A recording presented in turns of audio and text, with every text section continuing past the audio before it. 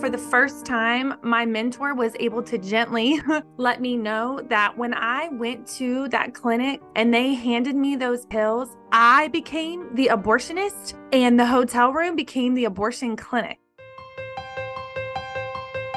Welcome to Straight Talk on Life Issues. I'm Victor Nieves. As always, joining me is Brad Mattis, president of Life Issues Institute. Today we have an interesting conversation about abortion's impact on women. Something you may think is an obvious thing, but it's a lot deeper than what most people may first think.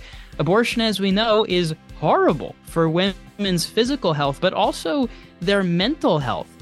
We're going to be talking about a lot of information. First of all, a massive study, Brad, that you and I have looked at, a peer-reviewed study from the Charlotte Lozier Institute. This is published, by the way, in the International Journal of Women's Health. And this report, it shows that women who abort their first pregnancy are much more likely to experience an increased need for mental health treatment and various other things. Yeah, and the important thing here is this wasn't just a few women that they looked at. This data was gleaned from over 4,800 Medicaid-enrolled women, and it spanned a period of 17 years. So we know the information is both accurate, truthful, and does not have a bias element associated with it. Well, and it's important, when I first came across this study, my jaw dropped. 4,800 women over 17 years. That is a massive, massive study. And you know this as well as I do, Brad. Our adversaries, they love to come up with a study that has 25 people. And they love to come up, they will manipulate data, they'll manipulate research as much as they possibly can, because they're not interested in the truth. They're only interested in justifying this heinous, awful industry. But 4,800 women, 17 years, that is like a gold standard level study. Well, on the other side, as you said, manipulates the data and information. But sadly and tragically, Victor, is they're manipulating lives, women's lives and those of their babies.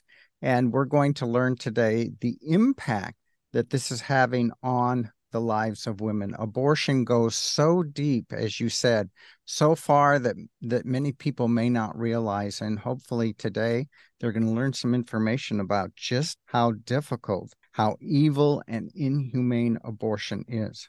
Oh, it's absolutely inhumane. And the more that we learn about it and its impact, obviously we know what it does to the child. It takes the life of the innocent child, but sometimes people think that the mother is left unscathed. As we're going to find out today, that is absolutely not the case. And this is, again, a very lucrative, $1 billion industry that's profiting off the killing of children and the horrible damage that this is doing to the women. Clearly, from a human level, they just don't care about the women, and they certainly do not care about the children. And Victor, as we've talked about the problems with abortion on women, what adds fuel to the fire, I think, is that 60% research shows, at least 60% in America, women feel that they were forced, coerced, or urged to have an abortion that they really didn't want. And that, common sense tells us, just compounds the problem of what women have to deal with and the recovery that they need to walk through after an abortion. Oh, absolutely. That's definitely going to add to it. And of course, we're going to talk so much more about all of this with our fantastic, fantastic guests. First of all, we have joining us Karin Barbito. Very, very knowledgeable. She's the co-author of Unraveled Roots, a pioneer truly in the abortion healing movement.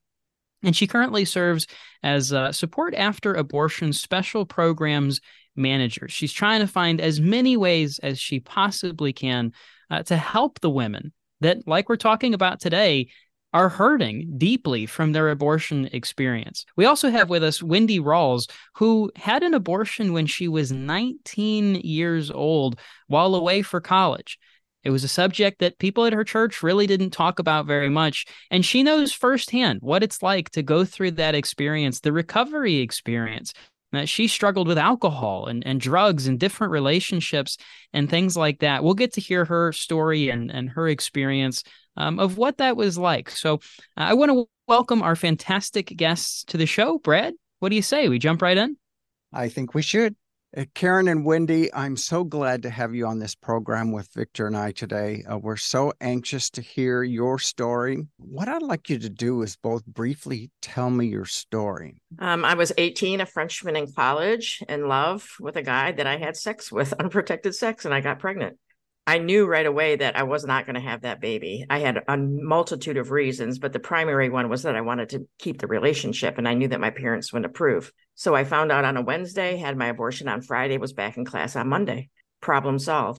Except my life throughout the course of the entire rest of my life never went the way I expected it to or how I had planned it to. I became really promiscuous. I started using drugs and alcohol. I got married just because I felt it was time for me to get married and I didn't want to be alone. And during that marriage, we found out we couldn't have kids. It was only then that it ever occurred to me that I had made a terrible mistake by aborting that child. See, I wasn't pro-life. I wasn't pro-choice. I was pro-me. And I spent up until I went to work at a pregnancy center coping through all of my grief and loss through drugs and alcohol. Had been in countless rehabs. Nobody ever asked me if I've ever been pregnant before. Never. It wasn't until I went to the work for the pregnancy center that they asked me about my pregnancies, and I was honest.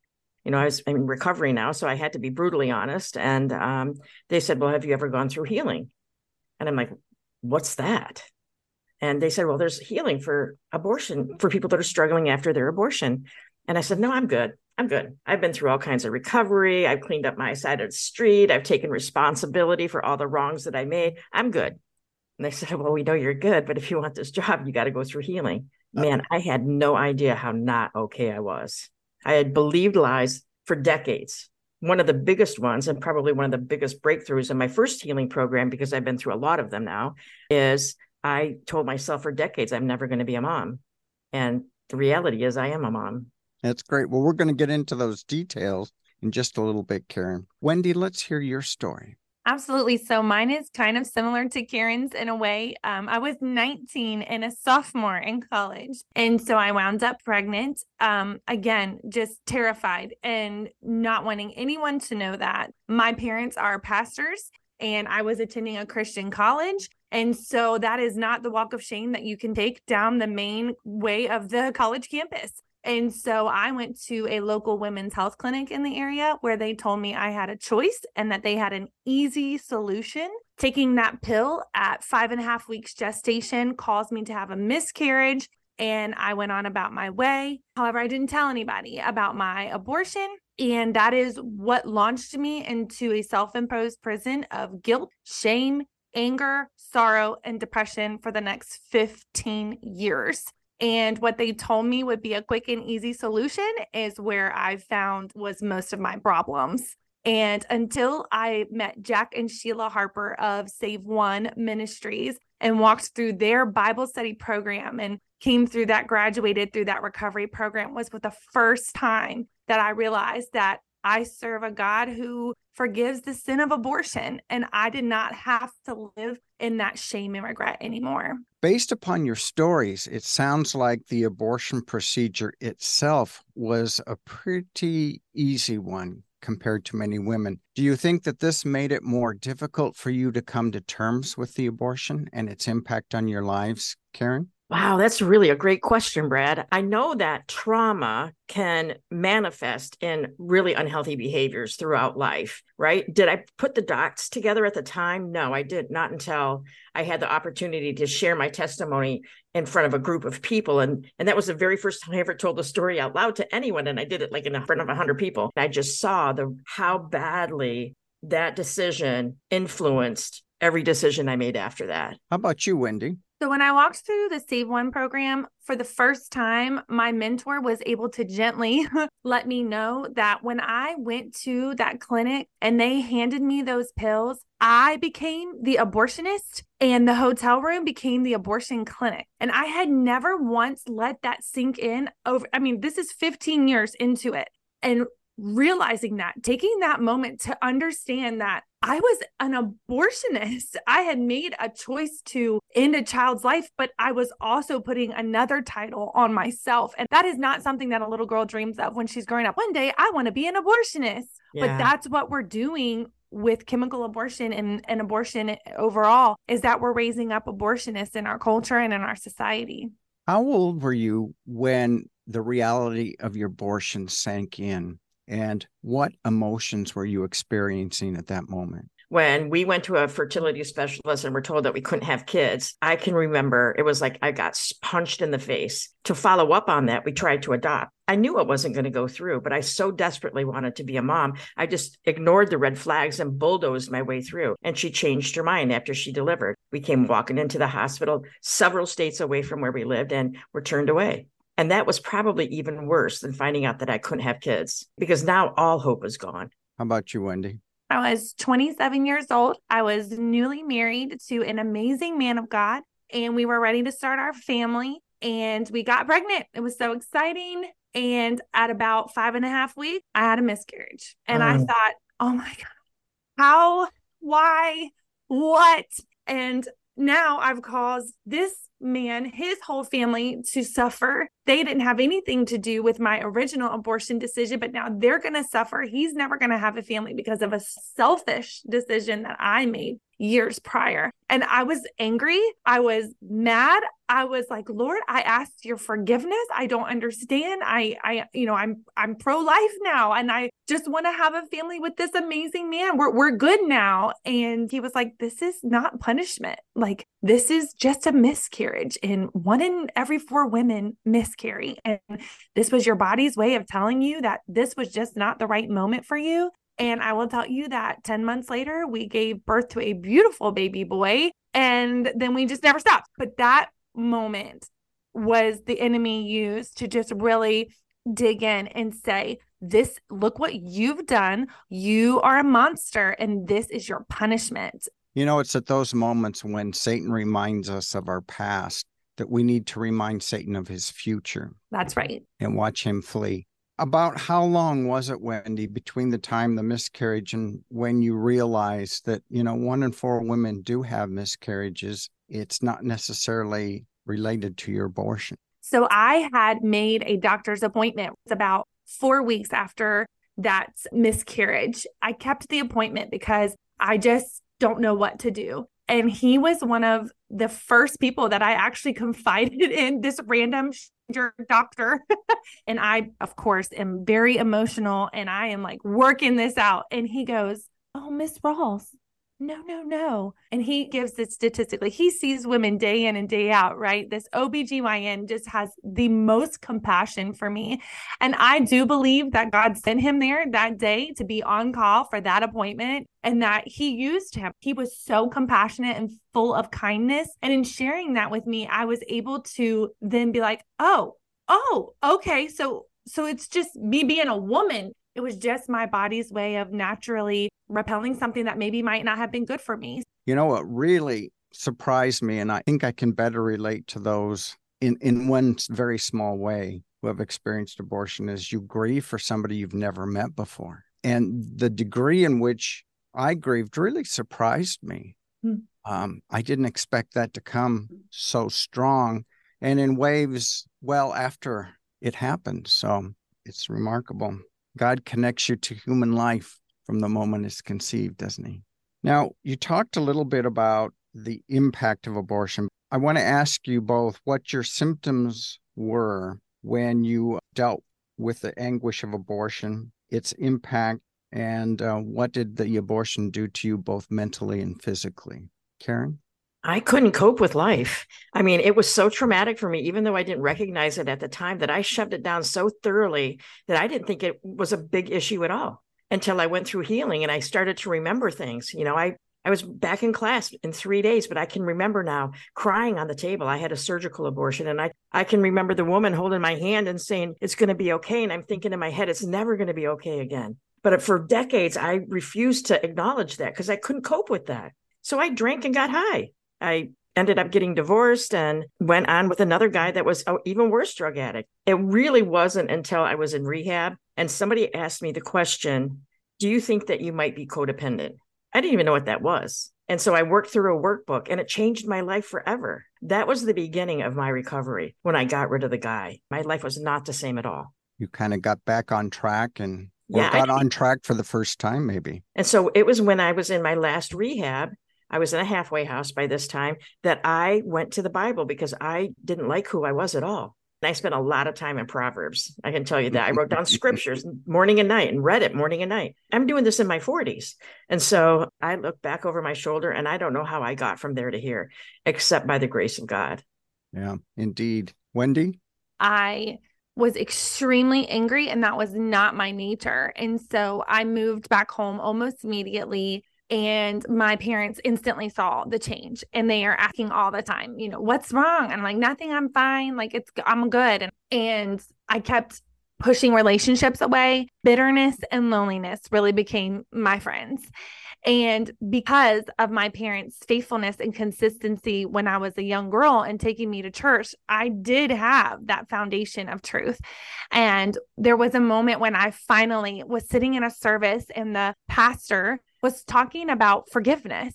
And that moment came full circle for me. And I was like, okay, like, Lord, like, I really want your forgiveness. Like, I think that I can be forgiven. And I wasn't sure. I wasn't sure if God forgave the sin of abortion. I wasn't sure, but I did know that I had come to him before and I had joy and peace like I had never felt prior to that. So I was like, well, it's worth a shot because this stinks.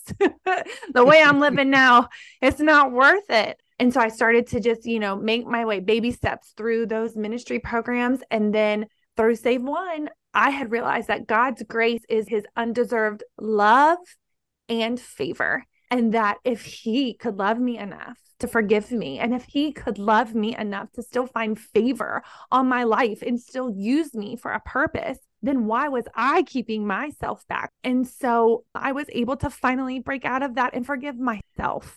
The Lord is so faithful. Your parents, both pastors, was there a point where they were catching on to what might be the root cause of your struggles? Never the root cause. They knew something was wrong. I honestly think I blew their minds. Like, I don't think they would have ever considered those words coming out of my mouth that I've had an abortion. It was about 3 years after I had made that decision that I just melted down in my dad's office one night and asked them to both come in with me. And I said, I can't do this anymore. I can't live this way anymore. When I found Save One, I found that actually truth telling helps a lot more people.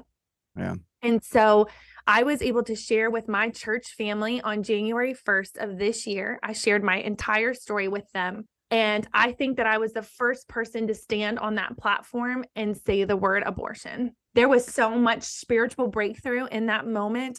I know that the more that we do this, the more that we educate people on this issue, and we can get back into the churches and say, abortion is wrong, but God forgives that sin, we're really going to start making some strides. I'd like to talk about some specifics of where you sought support. Now, Karin, you talked about going to the Bible, fertile ground for restoration, certainly so.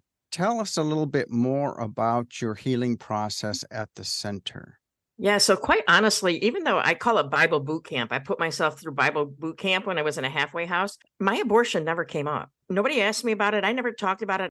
It wasn't until I went to the pregnancy center, was offered a job, and they asked me, and so I had to go through healing. When I went through my first healing, it was really entry level. I was told it was supposed to be that way just so that I could kind of open up and allow whatever was to reveal itself would be revealed. And it was emotionally painful to go through healing, but that was temporary. Transformation is a lifetime. And right. I got to tell you, I am a person of faith, but I have seen abortion healing work for people that don't believe in God, because I think God shows up whether we talk about him or not. Yeah. Right. Good and point. If people don't want to start with a God message, like you said, Wendy, you were so ashamed, you were from a church family, you couldn't talk about it with anybody. It's so private. If you're judging yourself so harshly, God's got to be too. We always say healing's not a one and done. And you point out how a secular counseling program is often helpful for those who don't have faith. It just goes to show you have to meet those people where they are. Exactly. That's And very well said, Brad.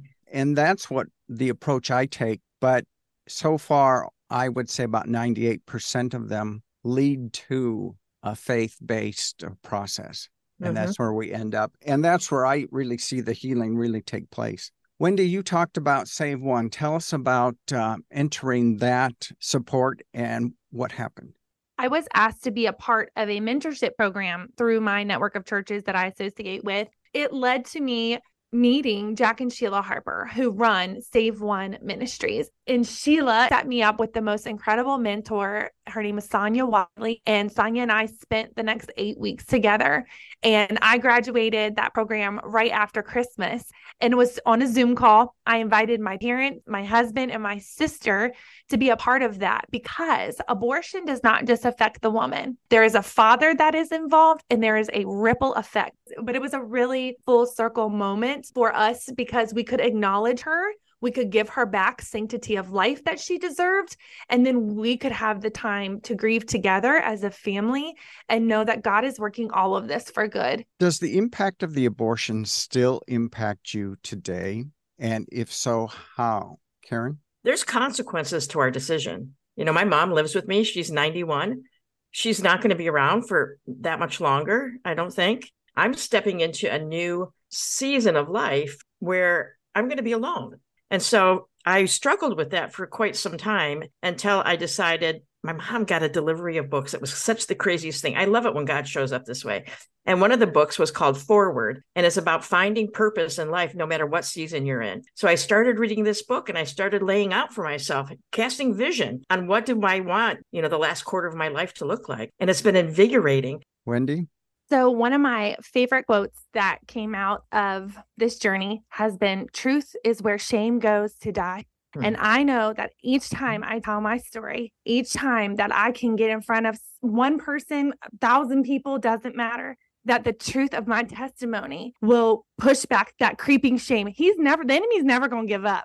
Isn't it amazing how God takes the ashes of your lives and does just some absolutely phenomenal stuff with that? Mm-hmm. Yeah. What message do you each have for women who are thinking about abortion now? Karin? Yeah, I think the most important thing is to, number one, check your judgment before you go into a conversation like that. Wendy talked about it, leading with compassion. I had a woman disclose to me that she had had 10 abortions, and her priest said, this is all he said: "I'm so sorry you had to go through that." She said it was the most compassionate, non-judgmental thing that he ever could have said. I think we need to give them an opportunity to share whatever they want to share. Abortion is socially accepted, but it's never talked about. I know how hard it is to talk about something that's so private, but just speaking it out loud, it's like you can physically see it on them. Their shoulders go down. They let out this huge sigh. You just gave some golden advice for reaching out to women who have an abortion in their past. I'd like to hear your thoughts on what you would say directly to a woman who's contemplating having an abortion.